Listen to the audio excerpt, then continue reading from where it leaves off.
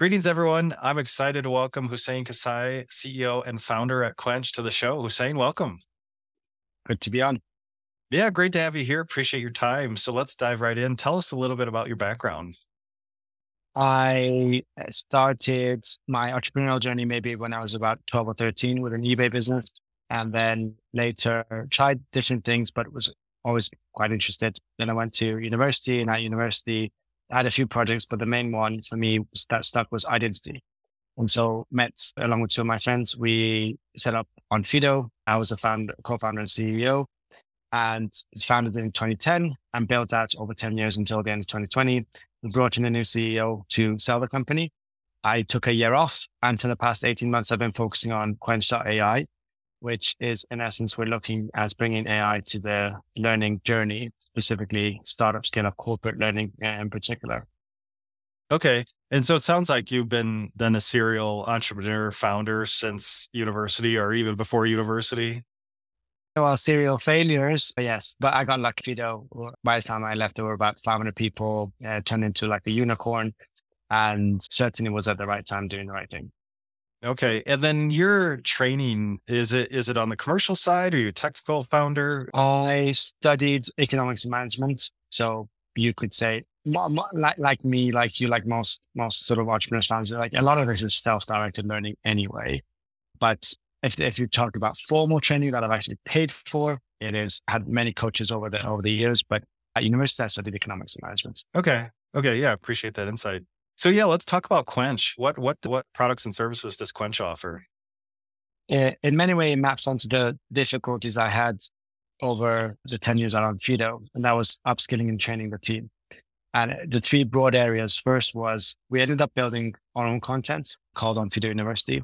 It wasn't great content, it's sort of maybe B plus, but at least it was relevant. The challenge was once we were at 40 or 50 modules, it became increasingly difficult for people to find the relevant stuff.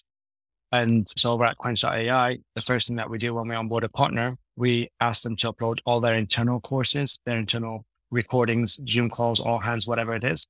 And our AI just takes a transcript of that, indexes it so that we have a conceptual understanding of what's covered, so that as and when a team member or an employee is searching for something, they could be searching for like share options or whatever it is.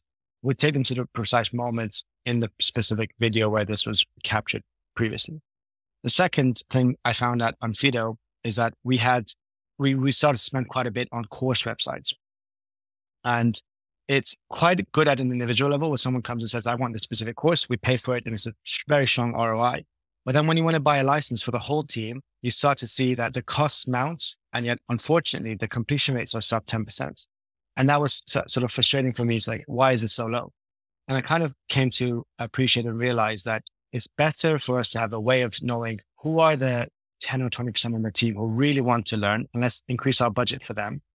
And crucially, let's see who wants to, once they've engaged with the course recordings and so on, who wants to engage in live learning, be it coaching, workshops, and otherwise, and able to sort of do it that way. So at Quench.ai, we'll never produce our own content. We partner with content experts, coaches, and others, where team members are able to access these courses. And as and when they want to, they're able to go on book live learning workshops and whatever. And we just essentially, it's a way to discover and match you to those experts without us necessarily producing anything ourselves. And then the third and final thing that I learned on Fido, my first startup, was some of our best performers were our best learners. And when I sat next to them and I sort of said, how do you go about learning? Often, and it may not come to you as a surprise, they would go to the free resources. It could be Reddit, Google, YouTube, and so on. And when I saw that in the engineering team and the legal team in particular, they were naturally inclined to read effectively and digest stuff and like filter stuff that's not relevant. And I felt, wouldn't it be amazing if we could just apply the same, but using AI to the transcripts of educational videos so that we can filter out bits that aren't relevant and just take them to the relevant moments. So I'm a big YouTube fan, as you are, as I'm sure most of your listeners are. But we've noticed, and maybe 15 years ago, 10 years ago, it's much, much easier to find things. Now it's really, really difficult. So if I go on YouTube and I type in, give me quick tips on how I should interview for the next head of sales I want to sort of bring on, and I've got an interview in 20 minutes. that is quite hard to do. And most of the results you'd find in the first few pages are all geared towards applicants wanting to apply for a sales role, not the interviewer looking to interview for a sales role. That's because YouTube is indexed across keyword searches and descriptions, not actually the transcripts of what's in there. And now because of SEO and other reasons, often the title doesn't fully capture what is included in this video. And therefore, so the third thing that we focus on at Courageous AI is whoever wants to learn something more informal and find it maybe on free resources such as YouTube, there's a conversation space. You tell us what is that. You say, I want to interview for head of sales. I'm a startup of 50 employees and so on and so forth. Once we understand a bit about what your context is, then we pull from public resources the relevant moments based on the transcripts. So that's easier for someone to search and find. And then where our AI gets better is that if you engage with, say, 4 videos to answer your question, but you spend more time on video 2 and video 3, the next time when someone similar asks a similar question, they'd see video 2 or 3 first, and that's what ranks.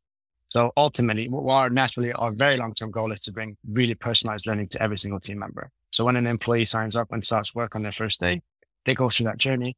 But the way our first version works is uploading your private content, indexing that, giving access to professional content, both asynchronous courses and then live learning should they want it. And third, making public content, i.e. YouTube content, more accessible. Yeah, really interesting. That really helps a lot. So you're focused on businesses, professionals, but you're not producing content. So you're bringing third party content in through partners, maybe direct relationships with partners. But then what you just said, also you're bringing then in public content into your platform as well. Precisely. And when you talk of content experts who produce courses and do coaching and so on, often a lot of their traffic is direct consumer. What we bring to them is enterprise revenue. And our relationship with them is essentially a revenue share. So they typically give us foundational courses, foundational modules. That's included in the subscription for employees to watch. And then as and when those employees want to engage more, they want to purchase more courses or actually engage in live learning and coaching, then we just get a sort of a cut. It's more of a lead gen tool for course providers. Yeah. And that makes a lot of sense. So if businesses come to you, do they have specific things in mind that they want their employee base to have access to? How does that work where it's like, if they come to you and they want, a specific topic and you look in your library, and it's like, hey, we don't have this. Do you go find it and then help them? Tell me about how that onboarding process works with a business, with your customer. Yes. So there are 2 types. One, the first type, okay, we are happy with our internal content. We've got over 1,000 or let's say hundreds of recordings for new joiners, for sales training, and we only want our own things. And that's fine. We just disable everything else, the professional content and public searchable content. And they upload the internal content, and it primarily makes it a lot more easy for team members to find relevant things. And for all that to be structured as new joiners, sales training, or all hands and so on. But most have that in addition to public content, whereby typically 1 in every 20 queries are related to employees at startups and scale-ups asking for a structured course. Okay, I want to spend 5-6 hours learning about the fundamentals of LinkedIn marketing, for instance. But 19 out of 20 queries that we get are actually more about informal learning. It's things that you typically would ask maybe before the pandemic in a startup, you turn to your colleague next to you. But post-pandemic, especially junior team members who are new to the sort of startup world, they've not really had that onboarding experience as most of their more senior colleagues would have. So they ask basic questions around how do I manage, like my colleagues just lost a cat.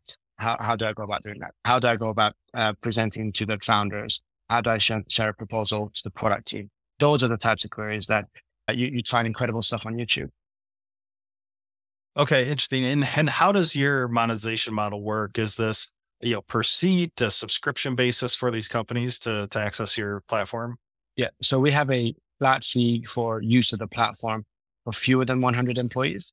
And then we have a higher fee for those who have between 100 and 500 employees. And for that small flat monthly fee, what they get access to is they basically upload all their internal content and have their team members search and do unlimited queries and watches and so on. And then in addition, their employees get full free access to searching public content as much as they want.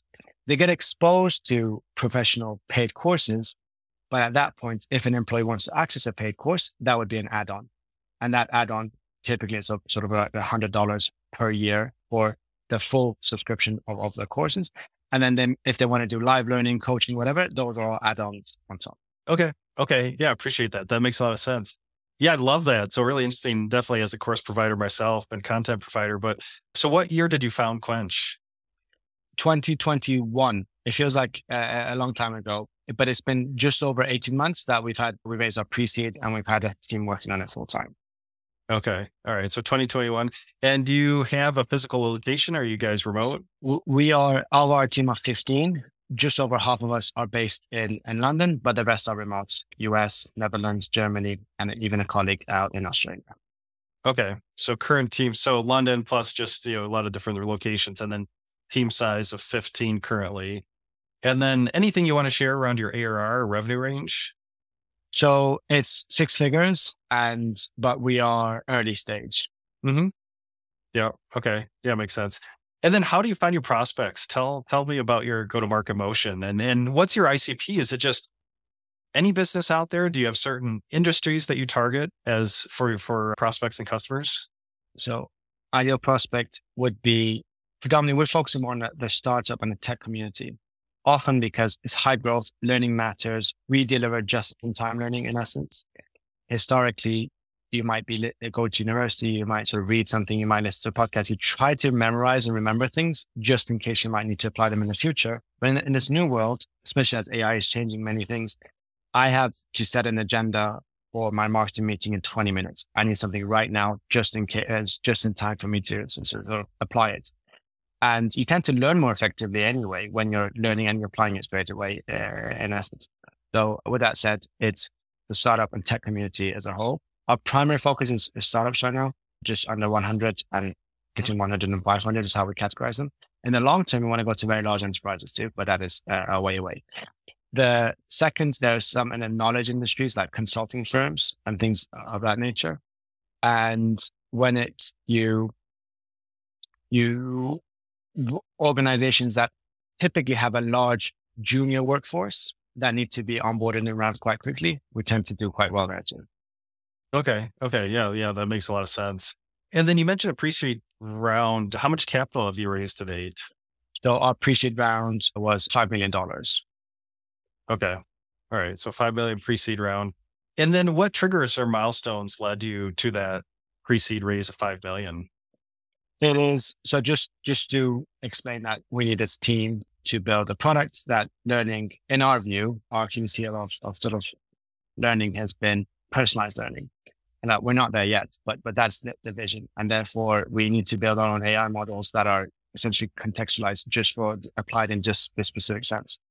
That is the first thing to say. And the second thing is, which somewhat relates to your previous question, we as a team, just about half of us come from the previous startup, which is Onfido.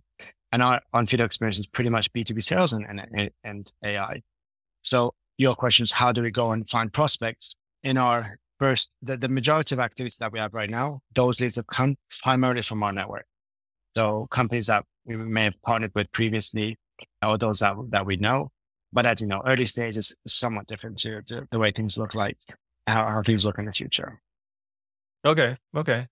And any lessons learned in that pre-seed round? I mean, when you raised the 5 million, was it just a vision? Did you have an MVP? Did you have a product? Tell us about that process. It was a very basic MVP. And the pitch was more a vision. And that vision is, if we fast forward 2 years from now, as the learning space is, I suspect, I sort of argue, fragmented, broken, and almost every startup accepts they have to get this right. And almost most founders will tell you why they're frustrated with it one way or another. So in my view, if you fast forward 2 years from now, when I, as a founder, am onboarding an employee, a team member, I want them first to come and interact with Quench AI and tell us a little bit about their learning goals. That would be this quarter, this year, maybe in 3 years' time. I want to go better at growth marketing, and I want to maybe be a team lead in the next 3 years. Then we know, and we've got that context, we can structure custom curated playlists or learning pathways for them to essentially develop bite-sized, but over many, many weeks, over many quarters to develop. And this is the whole point of the future of learning. It's bite-sized where relevance is where for you to be able to apply that. As we're giving you that relevant content, that is primarily what we focus on so far. We want to help you learn effectively. So relevant quizzes as you go along that learning journey. And that is typically the current version. It's like very basic multiple choice questions. It's nothing that will catch you out. But if you've watched and engaged, you'd be able to answer, basically. And crucially, getting good at the showing ROI, because I've been on the other side as a buyer, right? And learning ROI is like very hard. So you improve the engagement and the utility to the user at an employee level by giving them actions and things that they can apply to their work regularly, whether that's every 15 minutes, at the end of every module or similar, and making it easier for them to find things.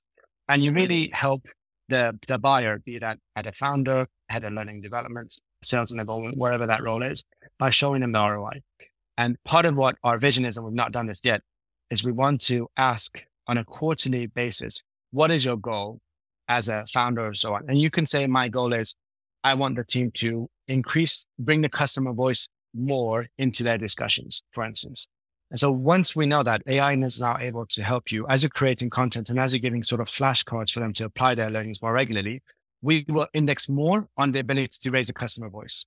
But as a founder, I'm sitting above 500 or let's say even 5,000 people. I'm now in a material way able to say this quarter's theme is bringing the customer voice into our conversations more. And I know with a click of a few buttons, that's going to filter down to everyone. And everyone has essentially a personalized AI learning coach, and the content and everything else essentially fills up behind that. This is, in my view, the perfect ability and now the opportunity for generative AI to deliver. Whereas 10 years ago, it was the precursor to this, right? It was more computer vision or narrow AI, machine learning, essentially. And at the time, this is perfect for government ID and facial biometrics for Onfido, the previous startups. Now, generative AI can really do a good job in solving this learning problem. Yeah, I love that. Do you consider, say, a platform like Udemy a competitor, or do you feel like you're just completely different from those types of platforms that are trying to provide content to businesses? So the last step of innovation in the space the real innovation was about 10 years ago. Udemy, Pluralsight, and a few similar ones, which are course libraries, and they have tens of thousands of courses. Often Udemy would have more than 160,000. If I'm a product manager and I go in there and I type in product management, I get 10,000 courses. These are supply side libraries, which are rich and some great content in there, but relatively difficult to find. So the way we look at it is we are the other end of the spectrum. We're demand driven, where the employee tells us what do they want to learn, and then we just go out and pull from that. We have a fair few number of content experts that are on Udemy and are also on Quench. We tend to give them a lot more enterprise revenue, whereas Udemy, not exclusively, but typically is more direct consumer. So we would like to think, because we're not ourselves going to produce content, these content experts essentially are able to come and also host content on as well. Yes, in that sense, we're going for the same budgets, and it's fair to say that they're a competitor. But I would like to think that the crucial building block to move to a demand-driven, curated playlist for a user that brings just-in-time learning that's leveraging generative AI is more our approach. But that's big distinction, that demand-driven, which is great. And then Hussein, at your current stage of business, do you have a favorite number or metric that you're focused on to guide Quench? I do, and that is a participation rate. So typically when you look at, the question is, in a typical organization, how many team members participate in some sort of learning development, which means more than 15 minutes of learning. It doesn't have to be in one go. It could be spread out over the week in a typical week. And that hovers around the 10 to 15% mark at best. It depends how you classify it. If I'm reading a Twitter thread, is that learning or is it not? But at best, it's about 10 to 15%. It's just lower than what we may want to think. Obviously, a lot of learning comes from peer-to-peer, from meetings, from shadowing, all that. I'm not discrediting that. I actually think that is still incredibly and will continue to be the most useful thing. I'm talking mostly about learning development that you bring externally to an organization. So for us, it's to take that participation rate from, say, 15% at best, push it towards 25%. We're very well aware we're not going to get 100% of the team to do, but moving that 15% to 25% would mean an organization, in my view, becomes significantly more competitive. Because there's just minor learnings and data insights and decisions that are improved over a long period of time. The minor ones that I've seen, especially on Onfido, add up over time and make you competitively do a better job. And do you think, I mean, it's really interesting as a CFO, go through the budget process and oftentimes like training would get cut. If we have to cut things, sometimes training gets cut. And you see when I've worked in really large orgs, Fortune 500 companies, they have formal training orgs within those. So they have content and things that you can do. But when you early stage smaller companies, it seems like it's just not formalized. It's just not a focus. Do you think there's a cultural change that needs to happen at the early stage and smaller company level to make sure learning is core to their culture? Sure. Most startups say that learning is core to the culture, and you'd know better than me that most applicants in a competitive space, when there's the strong talent, when they're looking to join a company, they actually pretty high ranking in their list is, can I learn a lot here?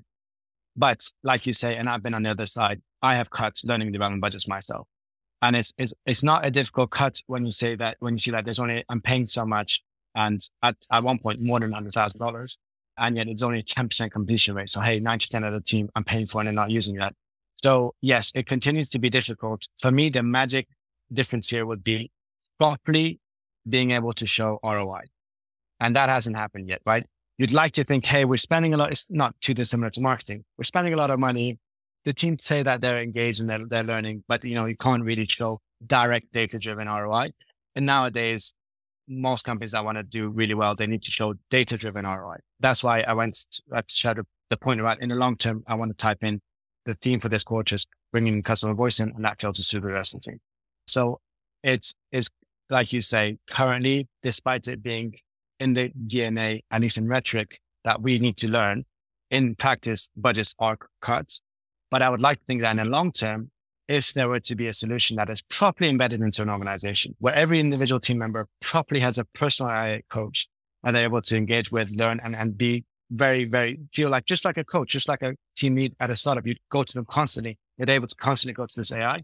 That becomes so embedded that it becomes more sticky.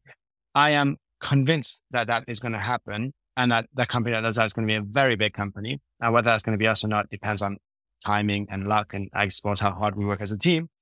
But I can tell you that I would personally like for that to have existed that on Cheeto, and I would overpay quite a bit for it. Yeah, yeah. It just seems like of course, a lot of on the job learning. With smaller companies, say less than a couple hundred employees, but still, I think just in my opinion, a lot of effort to be made there to make that formal training, those formal add-ons like you talk about. So, but Hussein, really appreciate your time today as we wrap up. What's coming up next for Quench? So we are continuing to make progress. We're doing a little bit more with partners.